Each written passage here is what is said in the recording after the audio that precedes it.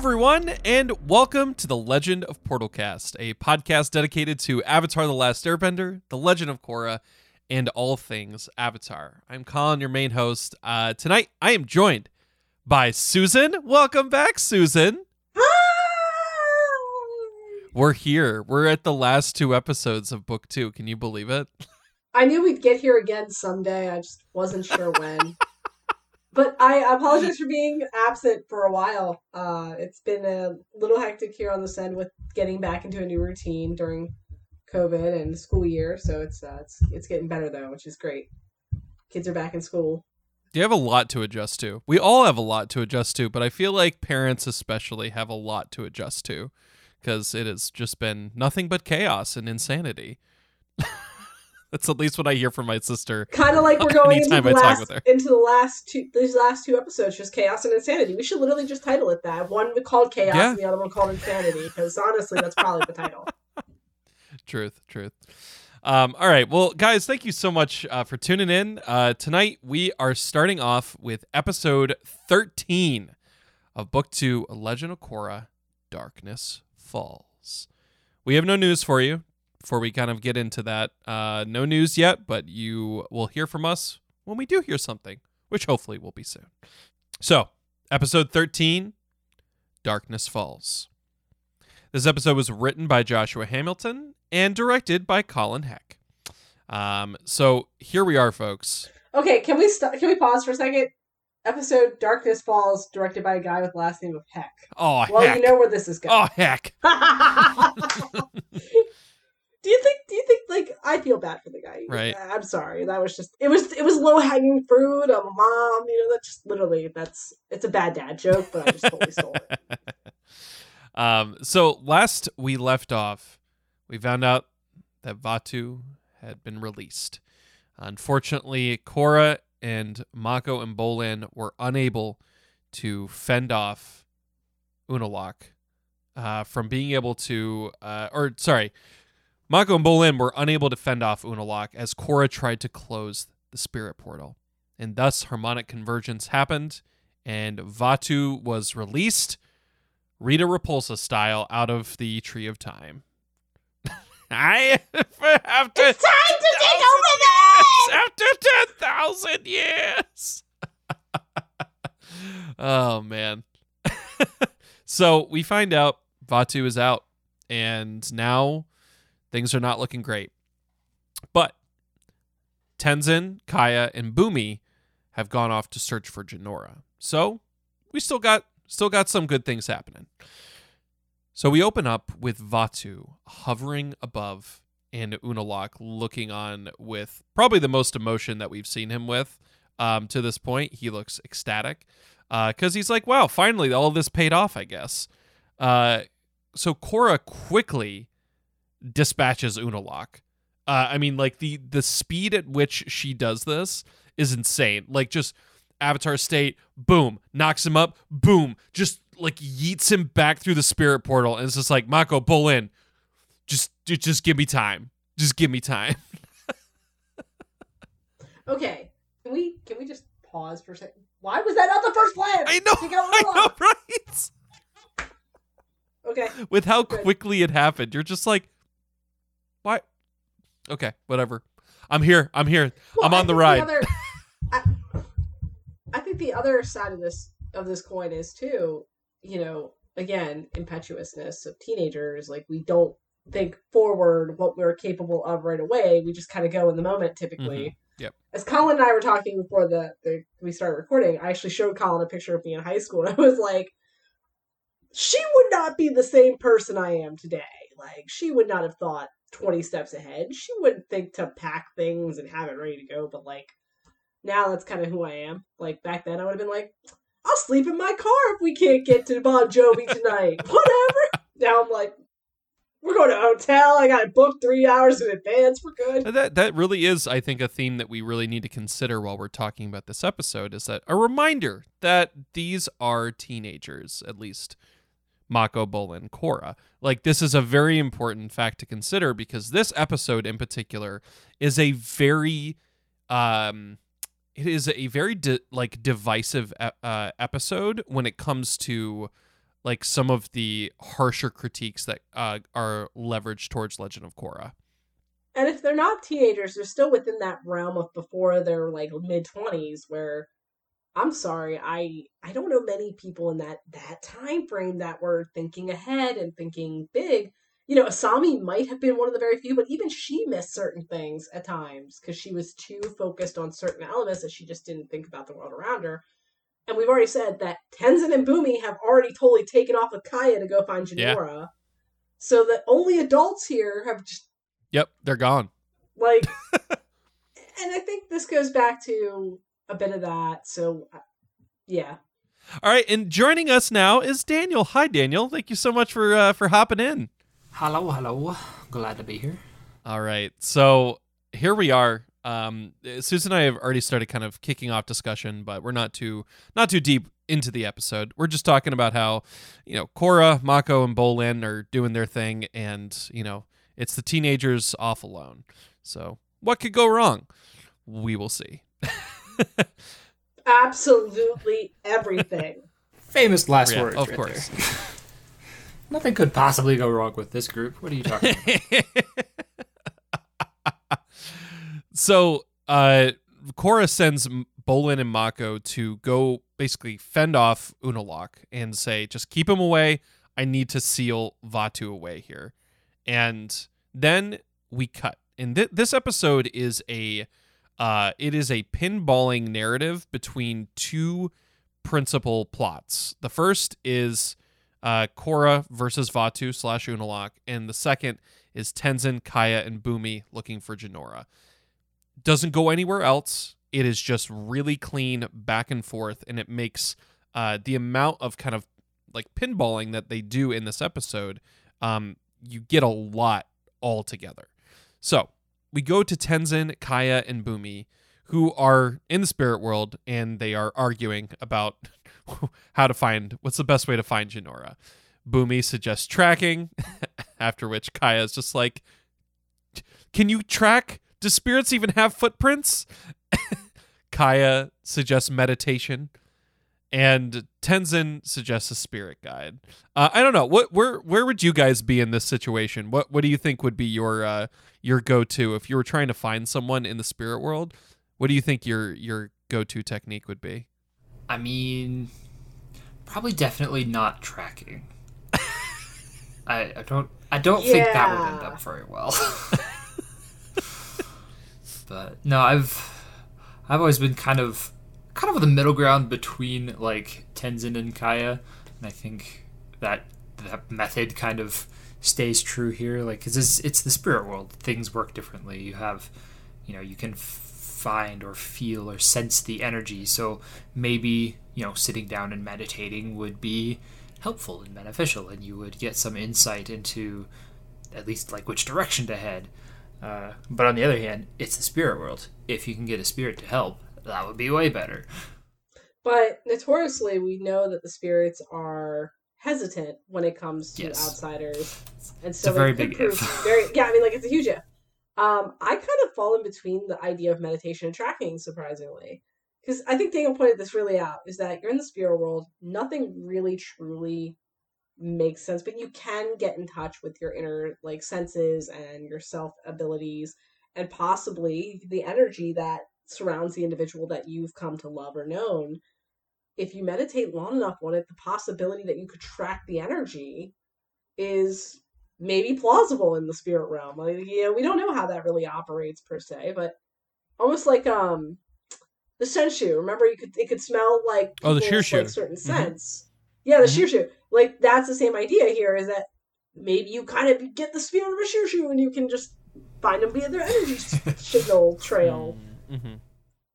And then that makes me wonder what type of Jinora energy signal trail looks like. Does it just have a big giant arrow pointing to her, or is there like... Right. What does it taste like? Probably fruit pies. Oh, yeah, definitely.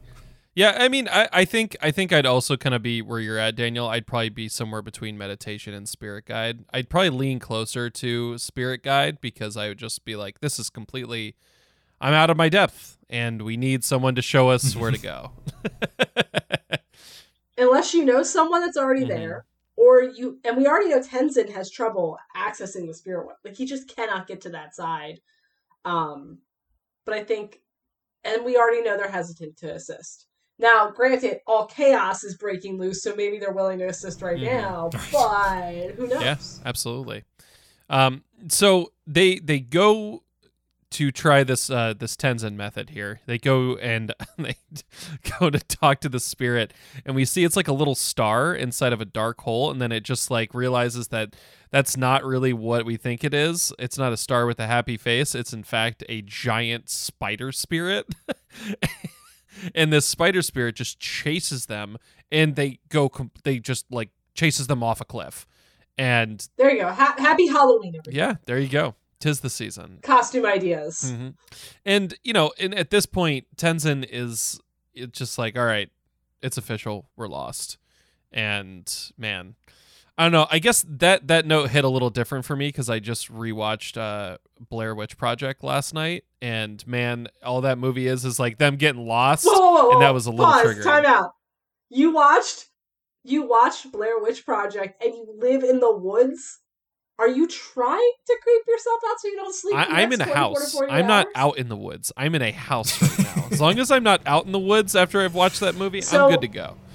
What I just heard is that your trash goes out before the sun goes down. Absolutely, it does. That's what I was just thinking. Because I had like the TV. I had this like TV set up because we did it through I did it through my stream last night, and like I had a TV set up, and normally we have like a little storage spot that I have to go outside and then go into. And I was like, "Yep, I'm gonna leave that inside because I'm not putting that outside. I'm not going outside tonight. No, thank you." There's absolutely an element of like horror in this journey that they go on, and as the episode progresses, we see that more and more. I have a question, and if the writers had thought about this. Did they think about the idea of having those movers have like the horrors of the spirit realm, like horror films? Because that would have been, the spider would have been a feature in that film, right? You know, just give Varric time, and I'm sure that would have been been part of it. Julie, do the thing. Yes. So as we hop back to Korra, we see that she is clashing with Vaatu. She is going in and out of the Avatar state while chunking away at the dark spirit. You know, we see that as she like hits him with this, like part of his like essence disappears, but he's always kind of patching himself back up. Then Vaatu restrains Korra in vines as Mako and Bolin fend off Unalaq's sneaky attack from the woods. I love, they're just like, they like are setting up barriers, and he's just like throwing like ice daggers and like just completely trying to surprise them. But I love that they're just like, they're holding the line, and they're just still fending off these, you know, mysterious like attacks from Unalaq, which is interesting that he doesn't take a direct approach. I think it's a recognition and respect that like Bolin and Mako are like very strong benders, and that if he did try to go at them like toe to toe and like a full frontal assault, that they would be able to push him back. Yeah, I really liked that part because it had been a little while since we saw the two of them actually bending together outside of like the pro bending arena, and so to actually see them work in such close concert in an actual like real life perilous situation, that was really interesting. And I do agree. I think it was cool how they had Unalaq kind of display kind of an abundance of caution in his engagement with them, because we know that he is a fantastically strong bender, and to have him be so hesitant to actually engage them fully was a nice touch. I think it's really, so a lot of this whole thing is really been about the bonds we share and the connections and the almost the balance between our relationships. Yeah, Vaatu and Unalaq, and then you've also got like this whole the siblings all driving off each other. Korra's kind of in her own little world. Asami is trying to find a bond after she lost her dad. You got Varric and Chun-Li doing their own thing up there. But like for the most part, it's about the bonds. And I think it's really interesting that as a separate entity, Vatu, is kind of backing off because as a bond, the brothers are stronger. I think that is really interesting, and we haven't seen the brothers together for a while. I think it's been really emphasized the entire season so far that when they're separated, they're not the same level they are when they're together, because they are a pretty strong bond. They are brothers. They have that link. They have the connection. But on top of it, they love each other. They do really care about each other deep down. And we've seen that kind of come through, like, even back a few episodes when Mako was in jail and his brother came to him. I mean, it wasn't to, like, throw it in his face that, yeah, you're in jail, you're crazy. It was more like he actually was legit concerned about him. Bolin was concerned. And I do see that here, and I think Bolin was searching for a relationship with friends and people, but he realized very, like, around that episode, is like, I miss what we used to be, I miss who we were, I miss everything about it. And he talks to Asami, and it's almost like that gang relationship has to come back, the core team has to come back, and I think that's kind of what this is starting to get to with this scene where the brothers are fighting. It's like, when they're together, they're much stronger than when they've been apart this whole time. Absolutely. And I think that's a reinforced throughout this season, and it's especially going to be significant in next season as well, because I think, you're really spot on by saying that them being separate is, like, they're not nearly as strong separately, but at the same time, they also went through significant growth and change independently. And then when they came back together, it's, I think, even stronger than before, because they're bringing all of this new experience and growth that they had, which I think is a really interesting element of character development that we didn't necessarily get in Last Airbender. Season 1. Or even just in Last Airbender, because they didn't really go off on their own that much. They were all pretty much together the entire time. Except for everybody's class trip with Zuko. Oh, of course, yes. Yeah, I mean, the class trip with Zuko. But, like, I agree with this, because, it's a very great episode about getting out of your comfort, getting out of your familiarity, and finding yourself a little bit, and then coming back and sharing that self and realizing that, you can be apart, but at the same time, there is a piece of you that connects together. And I think you're right. I think that's largely what this is. And I think it's great because we don't see it in just the young characters. We see it in the older characters too. Tenzin getting out of his comfort zone by staying at the temple in Republic City. Kaya leaving the South Pole, leaving the whole, almost like their comfort zone a little bit too, because she's got to be out in this whole thing. And Boomy kind of trying to find himself after being a general. And dealing with some repressed feelings regarding his own siblings in his childhood. Yeah, I think they do a really good job of saying and showing, more importantly, that's, like, growth isn't bad and change isn't bad. And I mean, like you're saying, like, they all kind of had their own things going on separately, and then they all come together, but the pieces still fit. They're different pieces, and they're bigger than they were last time, but they still fit. And I think, to just kind of piggyback what Daniel said, think about where the show is and who their audience was. The audience had grown up a little bit by this point.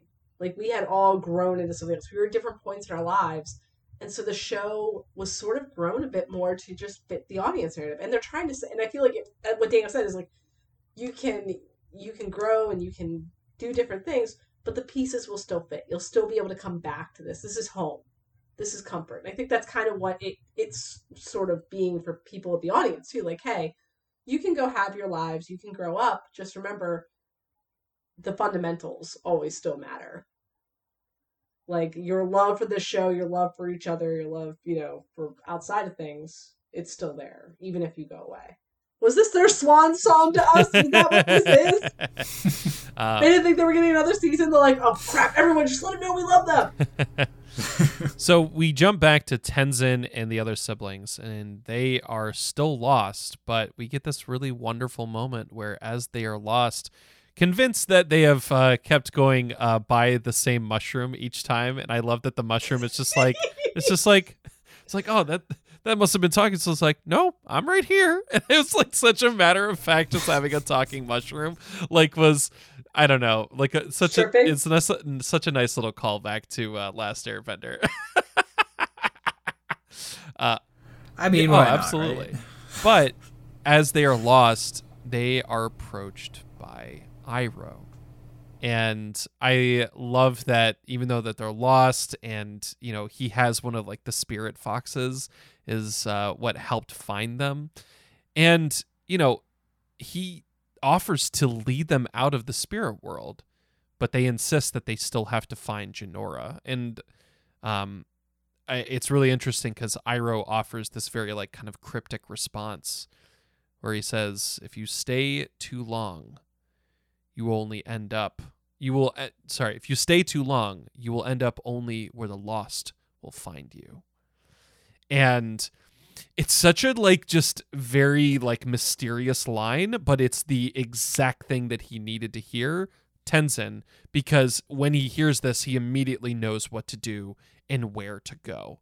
And I think that it's just a really good like kind of guide oracle motif that they are, you know, there to not necessarily like, you know, get them through like the next stage of things or anything like that, like lead them, hold their hand, but to offer wisdom and have that wisdom interpreted by the characters based on what they know in order to move themselves forward.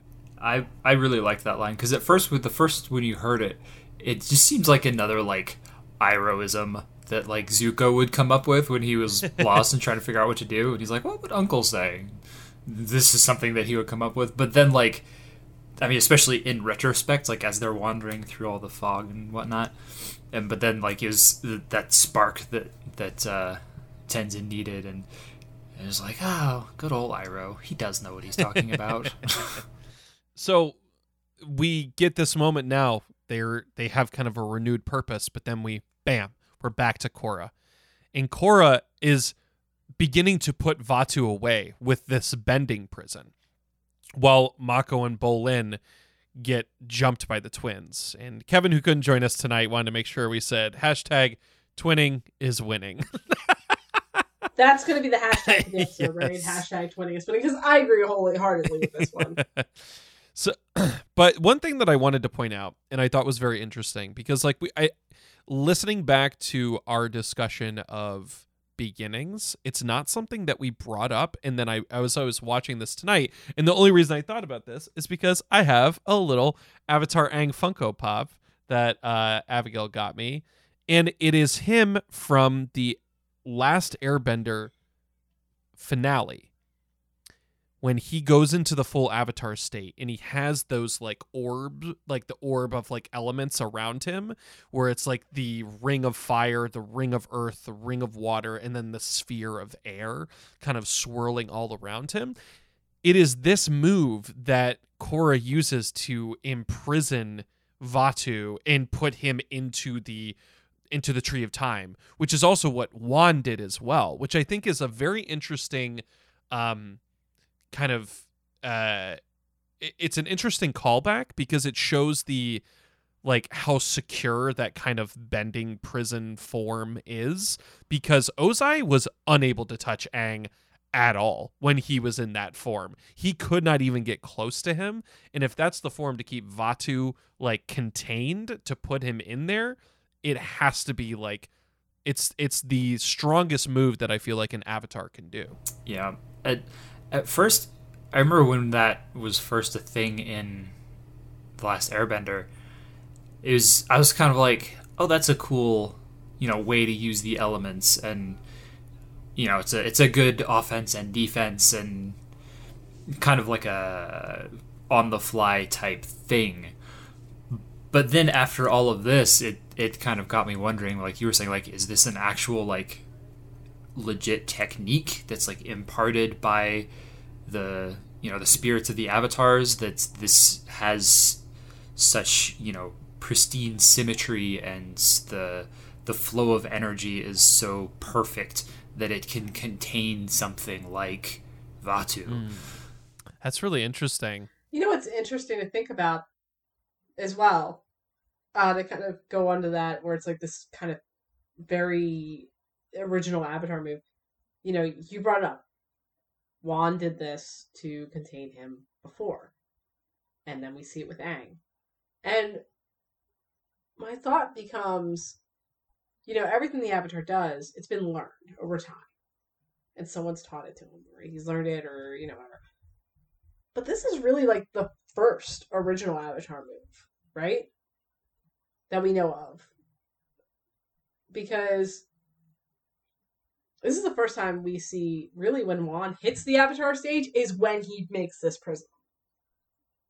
So I wonder if, like, this is the original Avatar move, and everything else that was built on it was literally built on, kind of like how you have, like, I hate saying this, but you have, like, a base of something, and then everything is man-made that's on top of it, but you strip it down and go back to the roots, and that's what's the key of the Avatar is the just the beauty and the pristine, what Daniel said about just every one of those elements coming in, and the way they're just in harmony and in sync with one another, and building that strength and that relationship between them.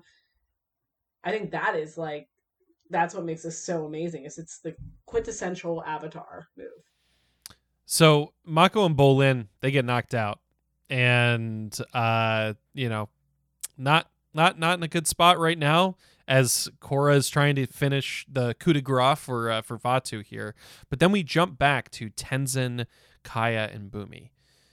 He leads them back to the Spirit Spider and ensures them this is in fact the way to find Jinora. And so they kind of goad the spider out, and the spider wraps them up in a web and then brings them to a valley filled with fog. And Kaya says, "I thought it was taking us to a prison," to which Tenzin replies, "This is a prison. It is the fog of lost souls." And then the spider just tosses them in and says they're never going to escape. Setting up some very scary, spooky elements here. And especially, like, because you don't know exactly how Tenzin knows this yet. We get a little bit more information later on, but they do a really good job of, like, gradually uncovering the information about this. So we jump back to Korra, who is... Which, can we stop for a second? This jump was, like, ridiculous. Like, you're like, oh, she's gonna do it. Spider. What? Oh my god, where are they? Lost souls? Trapped for eternity. Korra putting Vaatu away. It's just like, it really is like just pinballing back and forth this entire time. You're like, whoa, like you're getting whiplash. Your emotions are like this, and you're just in a storm of chaos. You're like, ah! For real though. Which, I wish you guys could see me act this out for them, because it was really humorous. It's so easy to, when you're balancing multiple storylines and cutting back and forth, to have that feeling of like just chaos and like, I don't know what's happening, and we're over here and now we're over here and now we're over here. But it is just a testament to how amazing the writing is and the production of this show, that like while watching this, never once did I feel lost. I never felt overwhelmed by what was happening. It was such a clear statement that like these things are happening simultaneously, and you know, showing you just enough of one thing to keep you up with it, and then switching back over to catch you back up with the other thing, and go a little bit in head, and then switching back over. I thought it was a very delicately handled pendulum of action. Well, they kind of eased us into it all season with the bouncing around of storylines. We didn't know which one we were going to get this time, or if they were going to drop storylines. But like, it was almost like they set us up for that pinball. And every episode, if you notice, just a little bit faster does the bouncing happen. I went back and looked. Every episode, kind of like, I kind of just skimmed it, but the bounce happens a little faster each episode. Almost like they were prepping us for this wild pinball crazy run to the finish line next 2 episodes, and honestly, it's I don't know, I go back and forth every time on this, because I sometimes like feel like it was great, but the other part of me is like emotionally just drained from how like quickly I had to bounce back and forth in my mind of what just happened. Oh gosh, this thing's happening. Oh no! Like, yeah, like, but I agree with Daniel overall is that I do feel like the entire writing and the cinematography just was beautiful here. Like, it was a good balance, despite the fact that I had severe whiplash and probably needed to see a medical professional afterwards. Yeah, and it goes, we're bouncing back and forth here, and then as we go back to Korra, it is at the moment where she is about to put Vaatu away, but then Unalaq strikes her with a jet stream of water and interrupts the imprisoning. And Korra is looking pretty rough at this point. She has just been beaten back so many times, but I love that we get to see this moment of Bolin and Mako managing to escape the twins as they're being dragged away. You see as they both kind of come to consciousness, they like look over at each other, and all it is a blink and a very slight nod from Mako, and then they immediately go into just this whole routine of being able to just like tumble away. Bolin shoots 2 pillars of rocks to like shoot them backwards, and then Mako just fires off 2 blasts to like cover their exit. And that this was like a bread and butter like escape technique that they had done in the streets of Republic City growing up. I was wondering, like, how many times running away from the Triple Triad did we use this technique? Because they obviously know what they're doing. Cops, Triple Triad, a bunch of people, yeah.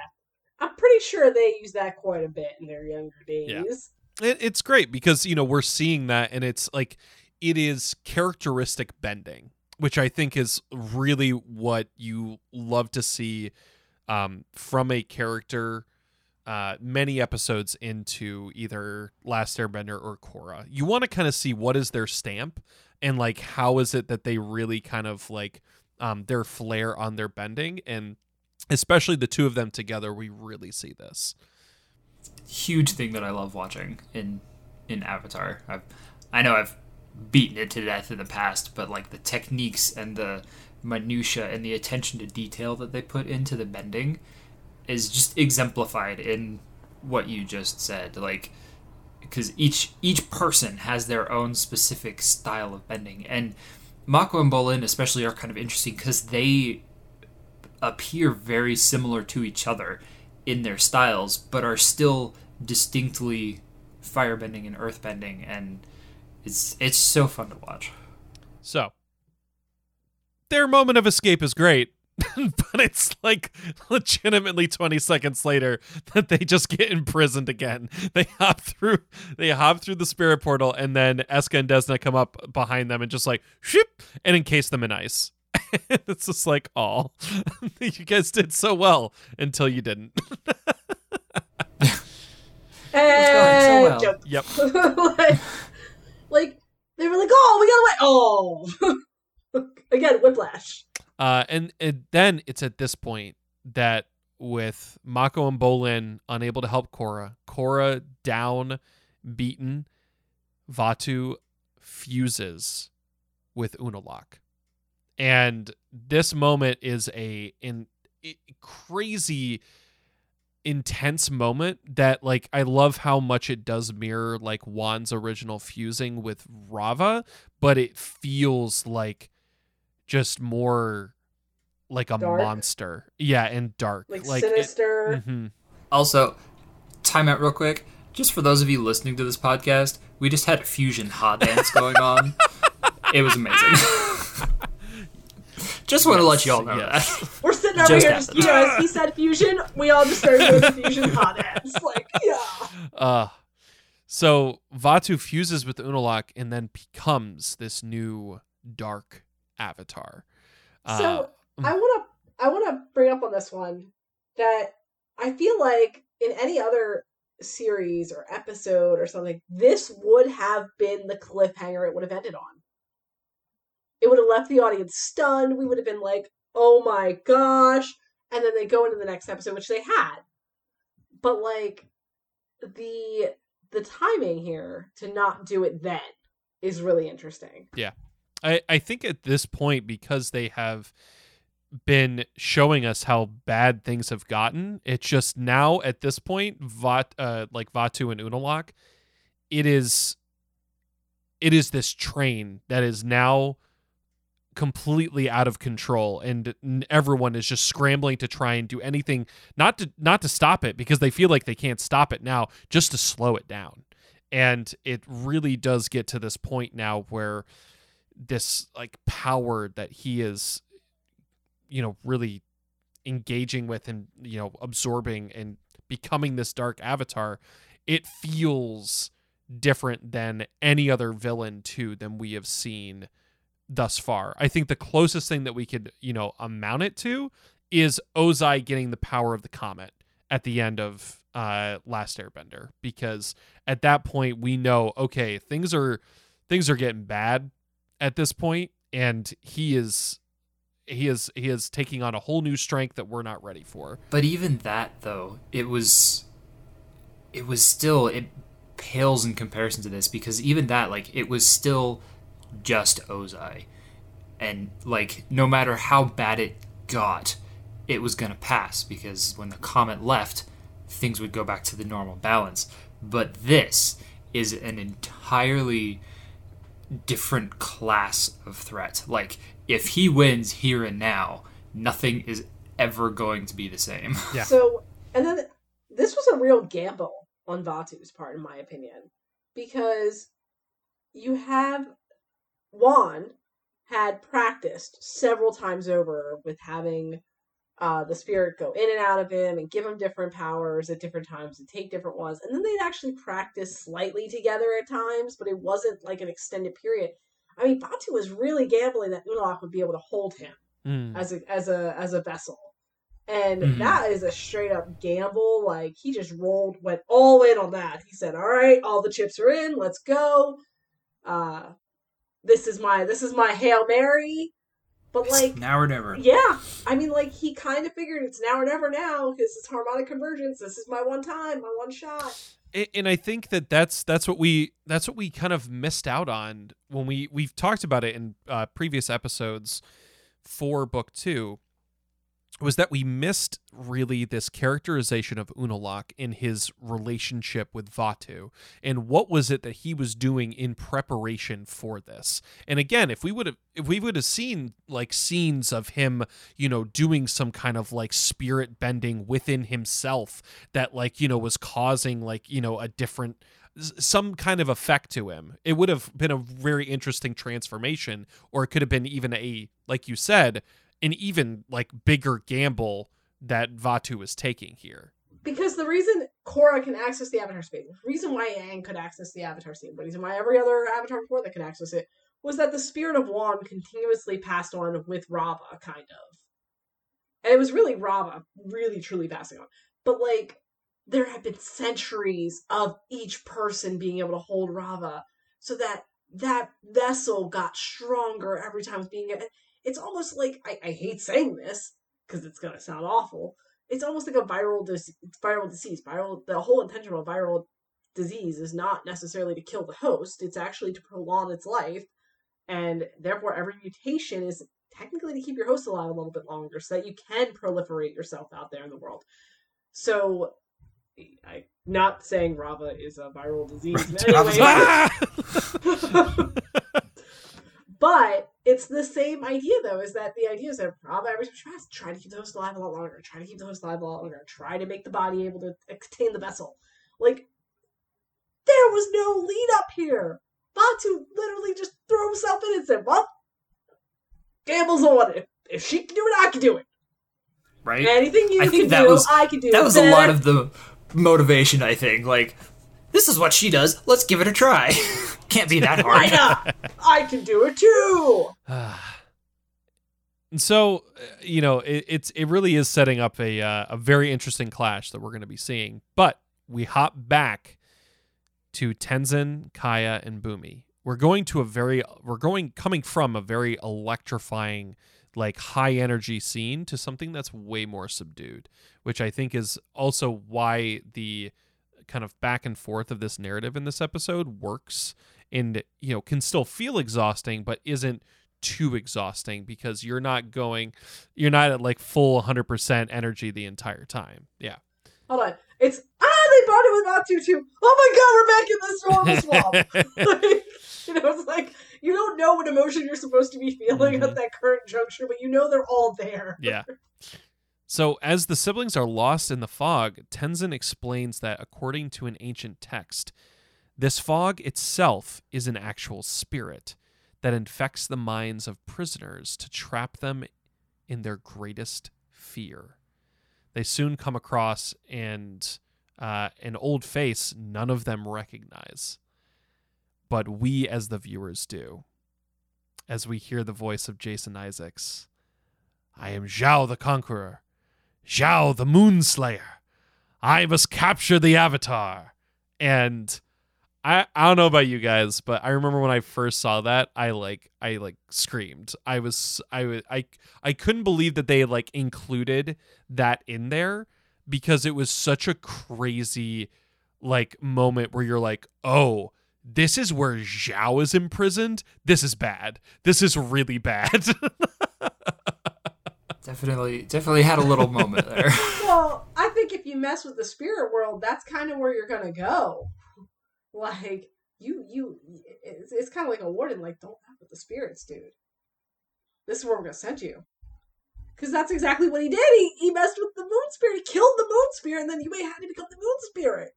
And it's interesting because he mistakes Tenzin for Aang in kind of this state, and he kind of goes into a frenzy, and but then Bumi and Kaya are able to kind of tackle him aside, and then just you have this moment where he's left in the fog, and you just see his silhouette just disappear in the fog, and it's so haunting. It's so good, and it sets such a tone for this place and what exactly Tenzin, Kaya, and Bumi have gotten themselves into. So, and the other question I have on this, and I go back to it every time I see this episode and I think about this scene, is, was he truly imprisoned there, or because Tenzin knows so much about his dad's journeys, his dad's adventures, and we've been talking about this and leading up to it almost all season about how Tenzin isn't quite balanced as he thinks he is. Is this really, and you said the fog traps you in your own fears, is this Tenzin's fear that while people look at him and associate himself with his dad, he'll never be his own person? And that always made me question whether or not he was actually there, or if it was really Tenzin's fear sort of coming out a little bit to kind of test the water of how much does he fear this thing. I've thought the same thing, and the conclusion that I came up with is it's kind of both. It's this area, this fog is definitely some sort of purgatorial limbo for these spirits that are been banished or sent or what have you. But the chances of Zhao coming across Tenzin amidst all of these who knows how many thousands of spirits are so minutely astronomical that there had to be some kind of intervention, Tenzin's own fear drew Zhao to him, kind of thing. Yes. I like that. Along those lines. Even if he was there, Tenzin's beacon of fear in himself kind of drew in those spirits a bit more that had interaction with his dad, possibly. That's the only thing I could come up with, because I agree with Daniel on this. I think that's a perfect way to put it, is that maybe it's a little bit of both, column A and B. But I never sat well with me the idea that it was really him. And I think going back again and again, as we've been going back now, that I've been mentioning it before, is that I don't feel like Tenzin's ever really been balanced, and we're supposed to understand that. And I think this is just it's just emphasizing it more here, maybe. Yeah. But it's you're not supposed to pick up right away as the viewer, possibly. Yeah. Definitely. Before they whiplash us again. Yeah. Before we go, I as a writing tool, the idea of this fog as a prison is so phenomenal and such a fantastic use of writing mechanics, because everybody's afraid of being lost in the fog. No matter what they say, there's some primal fear inside of people about just, you can't see, you don't know where you are, sound is different inside of fog, feels different, colors Lights are are different, different, everything everything. is different. And there's some primal part of people that are just terrified of being lost and alone inside of the fog. And to use that as this prison for wandering souls in the spirit world was just an absolutely inspired stroke of writing, and I loved every minute of it. Yeah,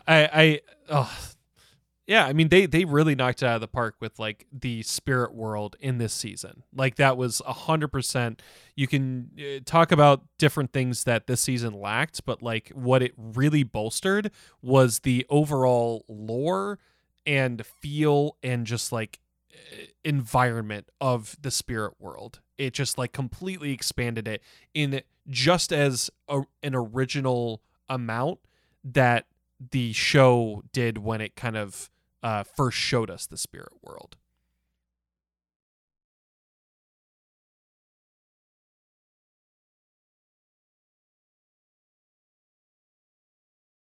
Yeah. Wow, I didn't even think about that as like a writing tool. That's impressive to think about. Like that is a key essential fear that most people have to think about. Almost every story, every like movie that tries to put you in that element of being worried and concerned always starts like a little bit of fog on the land, or there's like some element to being like it's dark and creepy. Ah, just wow, that's and like mentally too. Like one thing that I know a lot of people struggle with, like mentally, is there is a point in your life where you feel mentally in a fog, and it's daunting because you don't know what your next move is. You're confused, you're scared, it's just such a great tool. You're right, Daniel. Like I didn't even think about that going back now, but that is wow. Yeah. But they're lost in the fog. But Tenzin does what any smart Dungeons and Dragons player should always do, is he ties a rope around everyone so they don't get separated. Hold on. Don't split the party. Hold on. I gotta do a check for this. Hold on. Crap. That one. Oh, you. Well, you tried to tie the knot and instead you just drop the rope and you're lost in the fog forever. I'm sorry, Susan. In the line Kevin wanted to share here too, it says Charles Bronson always has rope. Best line in the Boondock Saints. So, oh my goodness. So we shift back to Korra and Unalaq. They're engaging in this epic Avatar battle that Unalaq seems to be at first taking the upper hand with. He manages to trap Korra in a ravine, and as he opens up the earth and ice, he looks down towards her, and she is looking up completely subdued, and he begins to like crush her and says, give up. And he's telling her that like there's no way that she can do this. And we see in Korra's eyes an acceptance where she kind of does give up. And it's this darkness that comes in that's suddenly interrupted by Rava's voice that is telling her that she cannot fail and that she must prevail. And surges with energy, surges with power. And it's this really fascinating part because I think it's an echo back to the end of season 1, where Korra, after losing her bending, everything except for air, found herself at the edge of a cliff and thought about this idea of ending her own life so that a new avatar could come in and take her place. Seeing that who she is as an avatar, she didn't see her self-worth as she did before. And it's Aang's spirit that comes in and talks her down from that. And I think it's a really interesting and beautiful way to show that, yes, like, the avatar state is meant to save you from, like, bodily harm and, like, these, like, really dire consequences. But I think it's also proven to us that it's there for the avatar when they are losing hope themselves and they're giving up, and so much of that battle that they're waging in their mind, they're losing. The avatar state really kind of triggers for that as well. Yeah, and I think especially for Korra, that's kind of a revelation because like up till then she had just kind of used it whenever she wanted because she was really good at getting into it, and the like just the power boost that it gave her bending, like that was what she saw the avatar state as, you know. And after Tenzin yelling at her that the avatar state's not a rocket booster, like you would think it would kind of click in her head, but then to have this moment where like no matter how strong her bending is, it's not enough, but she still has, you know, the avatar state and the experience and the essence of what the avatar is all standing behind her, and she has access to that. You know what I always think about when I view Avatar, especially this season, like we brought up the idea of the relationships and stuff. Being the Avatar must be somewhat lonely if you think about it, right? You're the most you're the most powerful person. You're ripped away, typically to go train for long periods of time. And yeah, in those rare instances where we've seen avatars been able to go on, have a family, we also saw from Aang's own personal family that oftentimes he wasn't there for them. And this is where we go back to, are they really crappy parents? Um, like, but I mean, it sort of reiterates the point that it might be somewhat lonely, and maybe I think part of being a part of the human race is not being alone. We saw that in Juan's time. They banded together. They had to band together as like these little tribal groups, sort of, and then they band together when they actually started getting nations and firebending and all these different turtles. But the point here is you can't just go it alone. And I think that is what the Avatar spirit is like it's almost to make up for the fact that being the Avatar also means you have to sort of be alone to an extent. Because you, as a single person, just can't go it alone.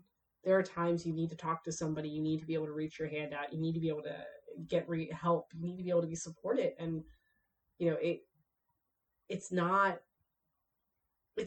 bad to have that need, but as the Avatar, you feel like because it's thrust upon you, maybe you're not allowed to have that need, and I think this is where the Avatar state can be that support system that the Avatar doesn't realize that you're okay. It's okay to have that need. It's okay. You know, as Korra's kind of power erupts outwards, this like just lava and fire and everything just erupts out of the ground as she fights Unalaq once more, renewed in this strength and purpose. But then we go back to the siblings, and now we start to see that they are trapped in the fog, and Kaya and Bumi are beginning to lose it.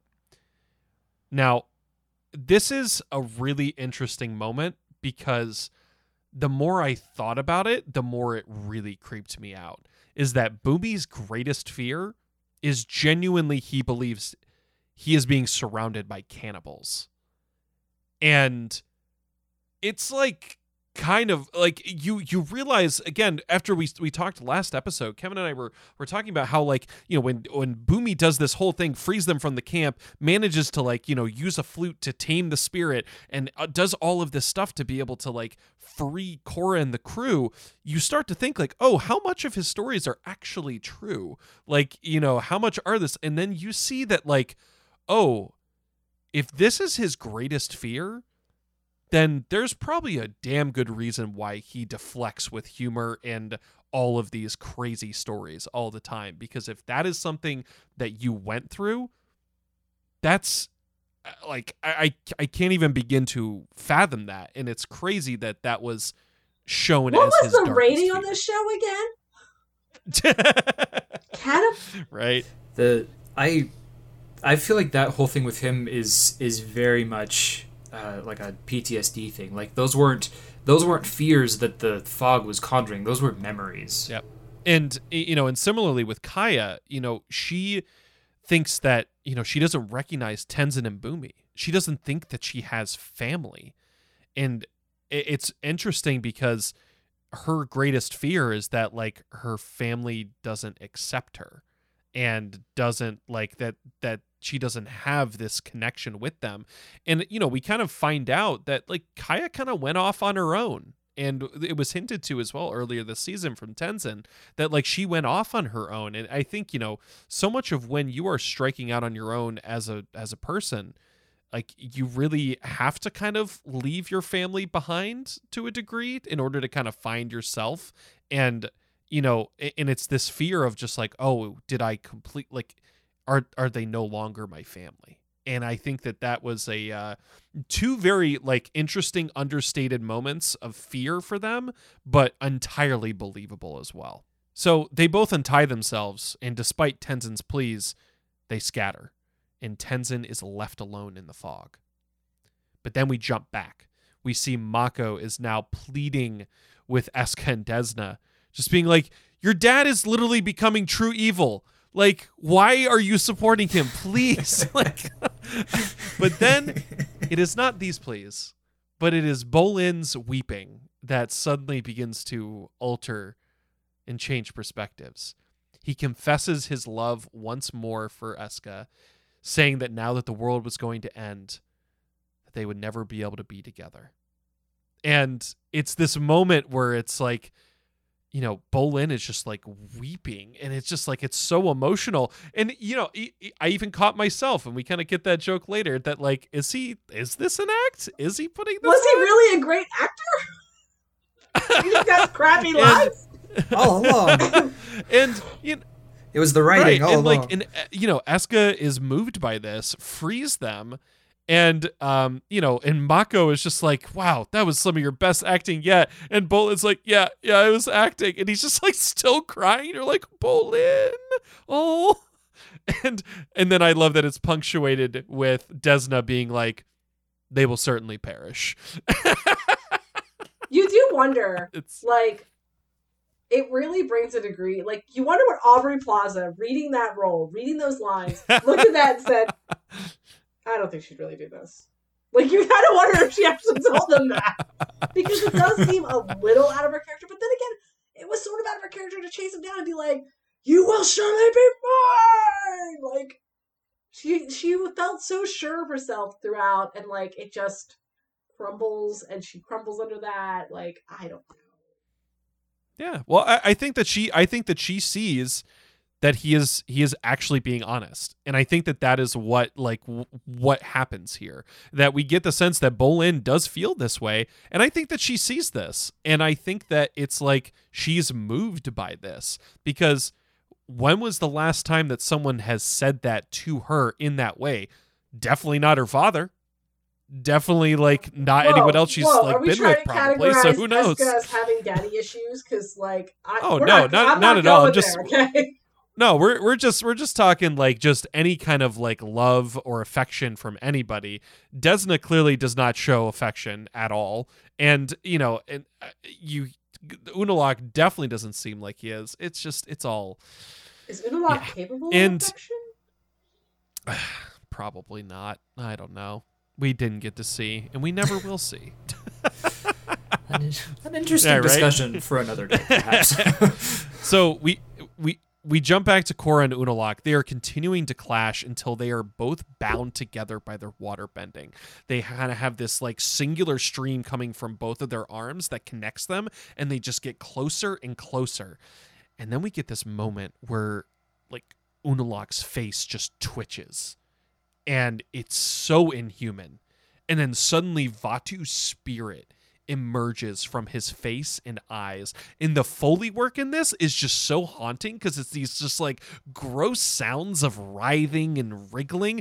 And then suddenly Vatu's spirit just latches onto Korra's face and draws out Rava from her. Korra collapses, and then Rava is imprisoned, and Vatu returns to Unalaq.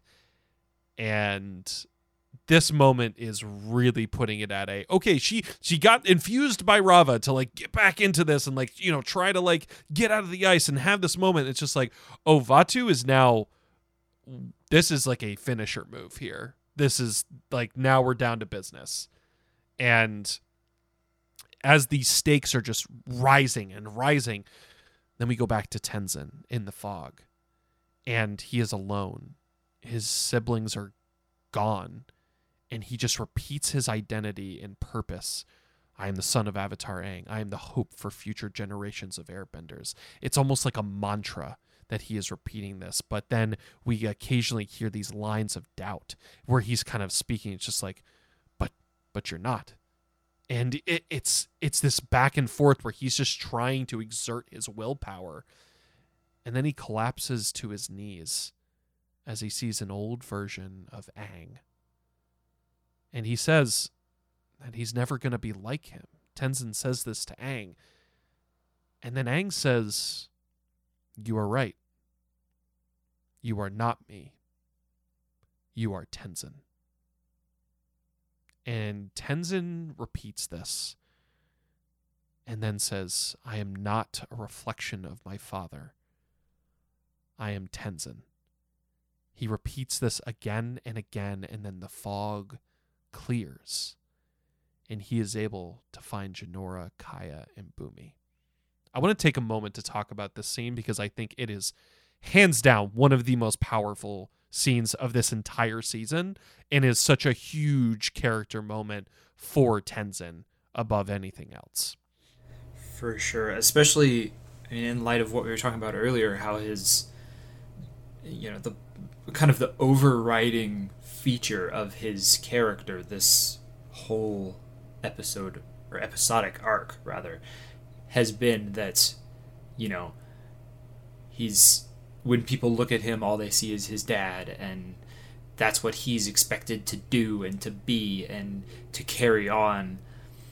But then to finally have this, just the spark of clarity that then spreads and ignites, the bonfire in him that is confidence and purpose and understanding of self, to such a degree that he's able to find not only where he is in the fog, but who he is in the fog.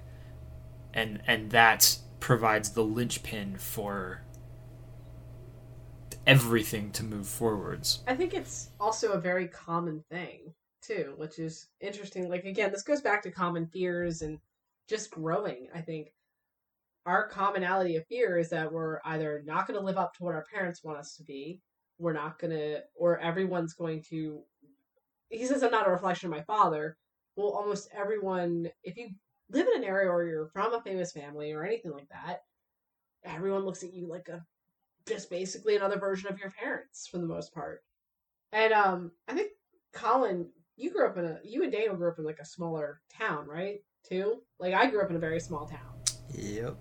And everyone looked at me like, always like, oh, she's like her brothers, or oh, she's going to be like her mother. And then it wasn't until I got away and I struck out on my own, that I was able to kind of like shed that identity sort of a bit.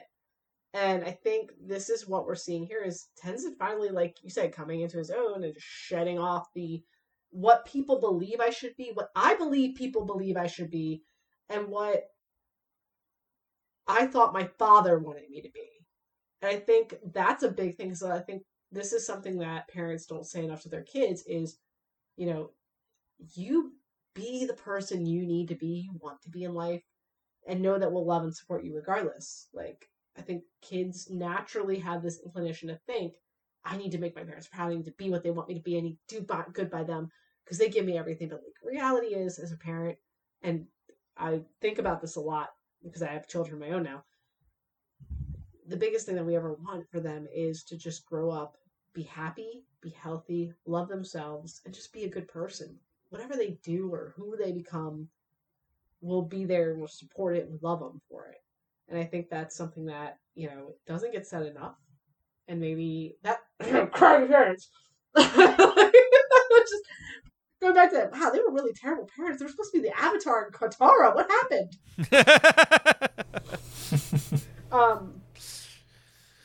That's a whole other discussion. Like, what happened with their parents? Did they just get together too young? Like, I don't know. And I we think could have a whole that's a really podcast good on point, that. though. Just their parenting. Oh, I know. Yeah. But like, this is an interesting point of where he just sheds this identity of what he thought he should be, and it just becomes better for him. Mm-hmm. So definitely. And Kevin also made a note here. It said this. He said this could be my favorite line of the season, but definitely this episode. Took Tenzin a bit to find his zen, but glad he found it.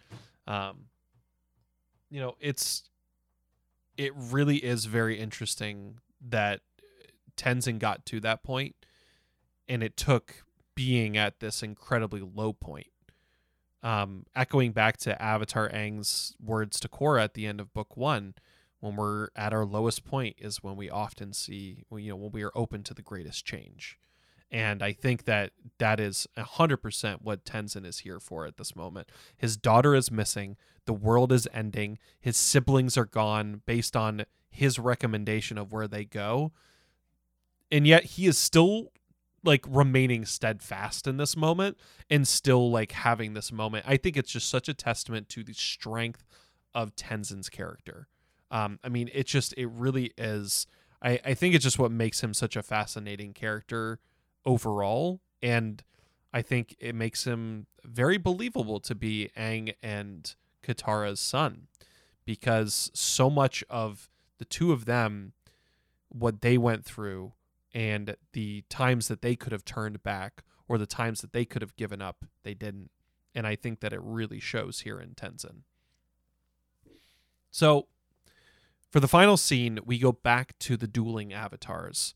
Mako and Bolin try to stop Unalaq as Korra lays helpless, and they are just instantly dispatched by Unalaq. It's avatar level strength, as we have seen Korra and Aang deal with random minions before with their own avatar strength. Unalaq just boom, like, no, you guys are done. And they're just knocked out.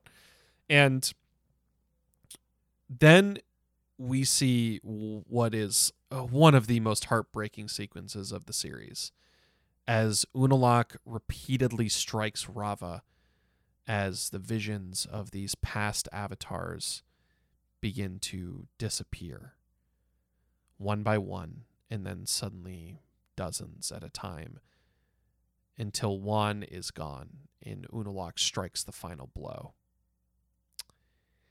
He begins to grow in size until he becomes a giant humanoid dark spirit as he announces 10,000 years of darkness begins.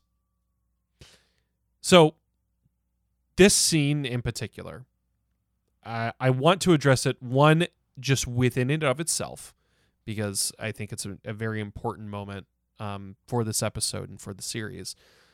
But the other thing, too, that I want to consider and talk about is that, especially the more I've engaged with the fandom over the years, and when Korra came out, and especially the more that Korra's been around, and the more I've been on the subreddits or through Twitter and Instagram, there is a really divisive opinion about this loss of the Avatar lives before. That there are people who genuinely blame Korra for this, and that's a whole can of worms to not even get into. But this is it hits home, because it's like, oh, all of that stuff, everything from Aang and Kyoshi and Yang Chen, like all of these, like Roku and everyone there, that's gone now. And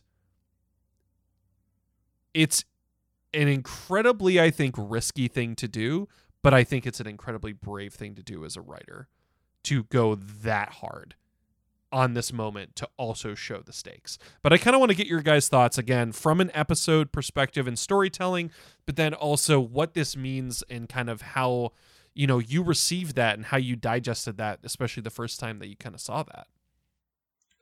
Okay, so yeah, we're still in shock a little bit too. I think it would have been a great. So hear me out. It would have been a great season finale to end that there, and then literally have an entire season of darkness and fighting against the darkness. And I would have actually enjoyed that. I don't know why. Maybe I'm a sick person, but I think I would have enjoyed watching them try to figure this out over a whole season rather than what we got.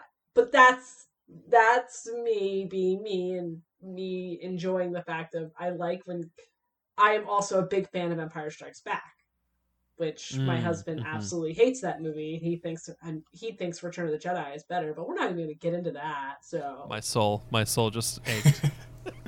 I mean, my favorite character is Azula. I think you're right there with I'm right there with you. But like, this is like such a moment.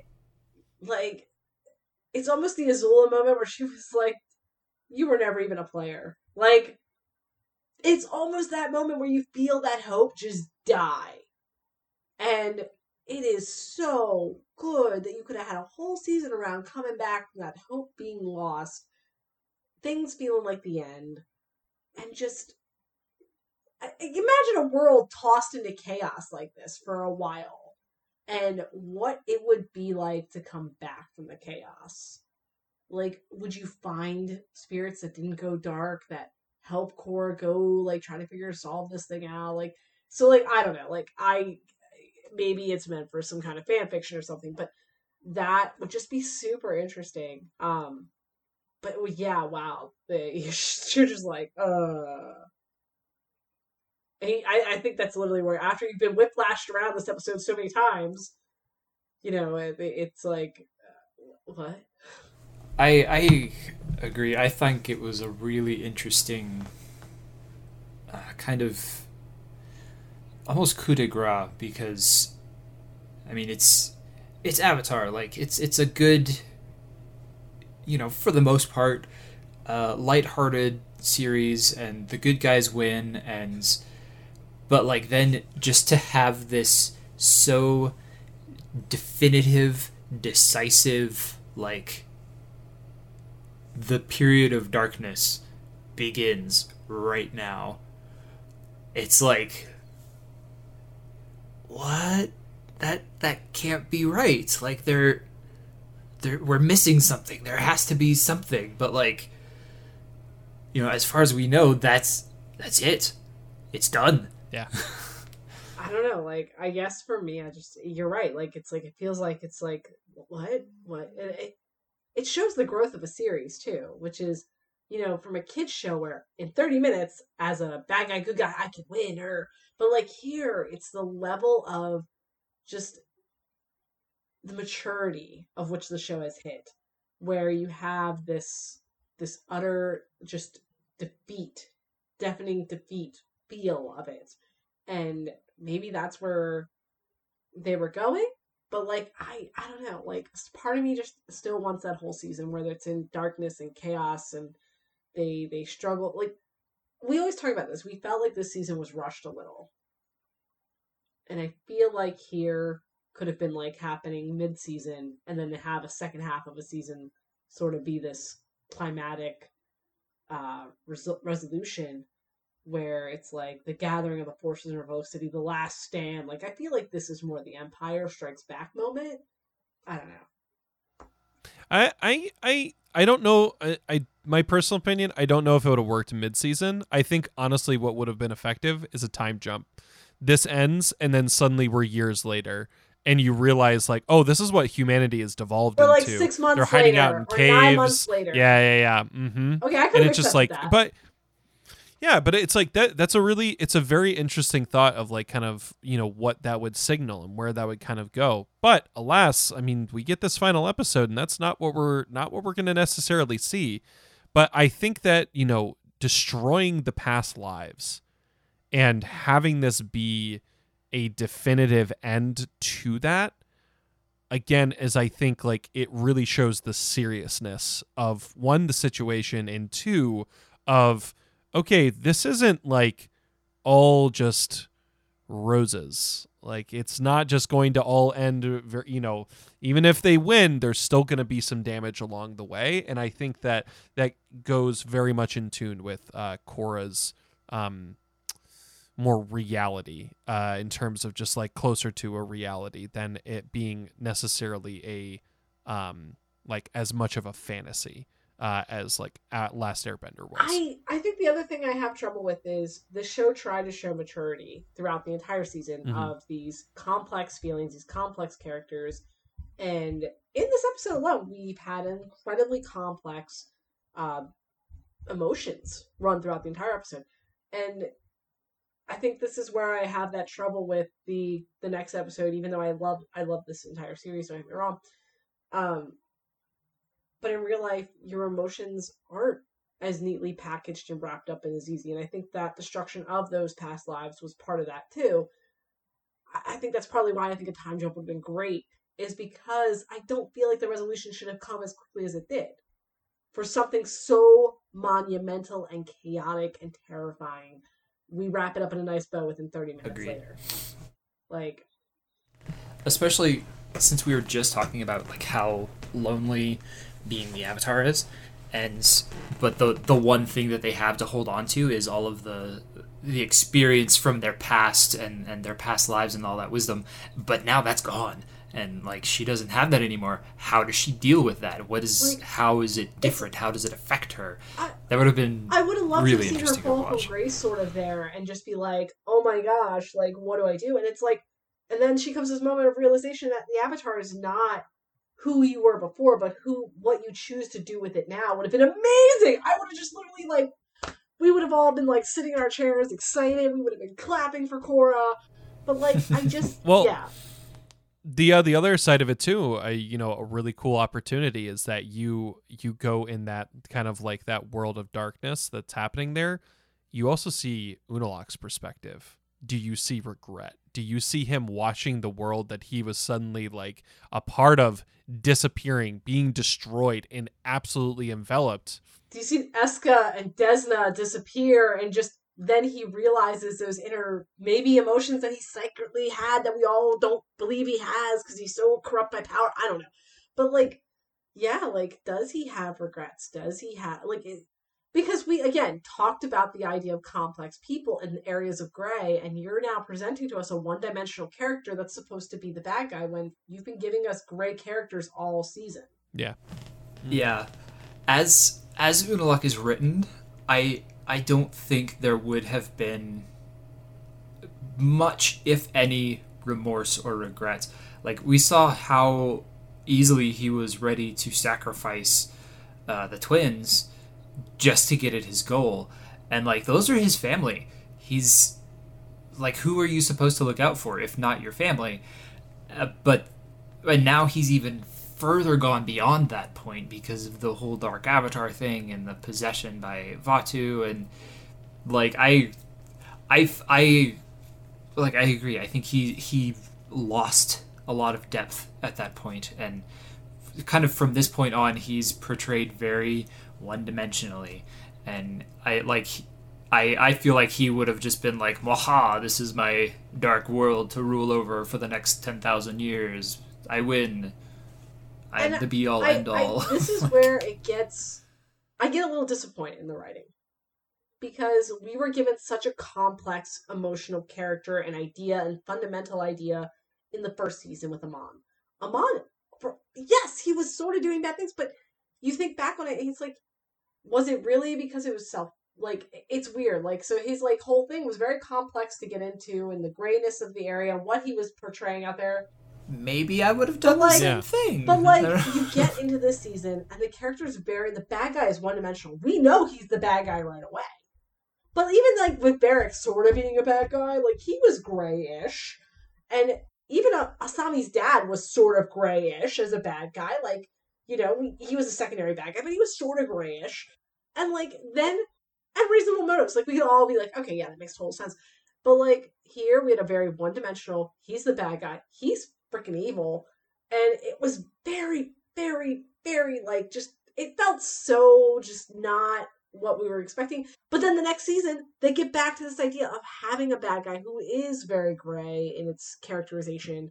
And Well, don't give away Yeah. too much. I'm not giving away too much, Daniel but- hasn't seen it yet, but yeah, but like I was really disappointed in the writing here because I agree. Like we could have had a time jump. We could have had Unalaq. If Unalaq had been able to have more of those that gray, we could have seen a lot more, and I think it would have been so good as a viewer and as a story, because I liked that they presented us with such gray as a mature story. Whereas in Avatar: The Last Airbender, it was very by the book. Black light, black light, black light. And Zuko was probably the most gray of the characters, but you saw him floundering even in the beginning. But like, It's very black-white. Azula's obviously evil. Black-white. Obviously her dad is also evil. Black-white. Like, it wasn't like there was never that... And this is where this whole thing came. It's like Korra presented that opportunity for, well, maybe not everything is clear-cut as we once thought it was as children. All right, guys. Well, that is going to conclude our discussion of episode 13, Darkness Falls. And man, did it fall. Darkness done fall. It fell hard. So, Susan, Daniel, thank you so much for joining me for this discussion. Yeah. Always a pleasure. Yes. Be sure to stay tuned for next week, guys. We're going to be doing our final episode of Book 2, Legend of Korra, episode 14, Light in the Dark. But in the meantime, be sure to check us out on social media. You can find us on Facebook and Instagram at Legend of Portalcast, on Twitter at PortalcastPod. You can also visit our website at legendofportalcast.com. Or, hey, if you want to join in the conversation, you can join us on our Discord. You'll find a link in the show notes as well, or you can find that on our website at legendofportalcast.com. Guys, thank you so much for tuning in, and we can't wait to see you next time for the finale of Book 2, Light in the Dark. But until then, let us leave.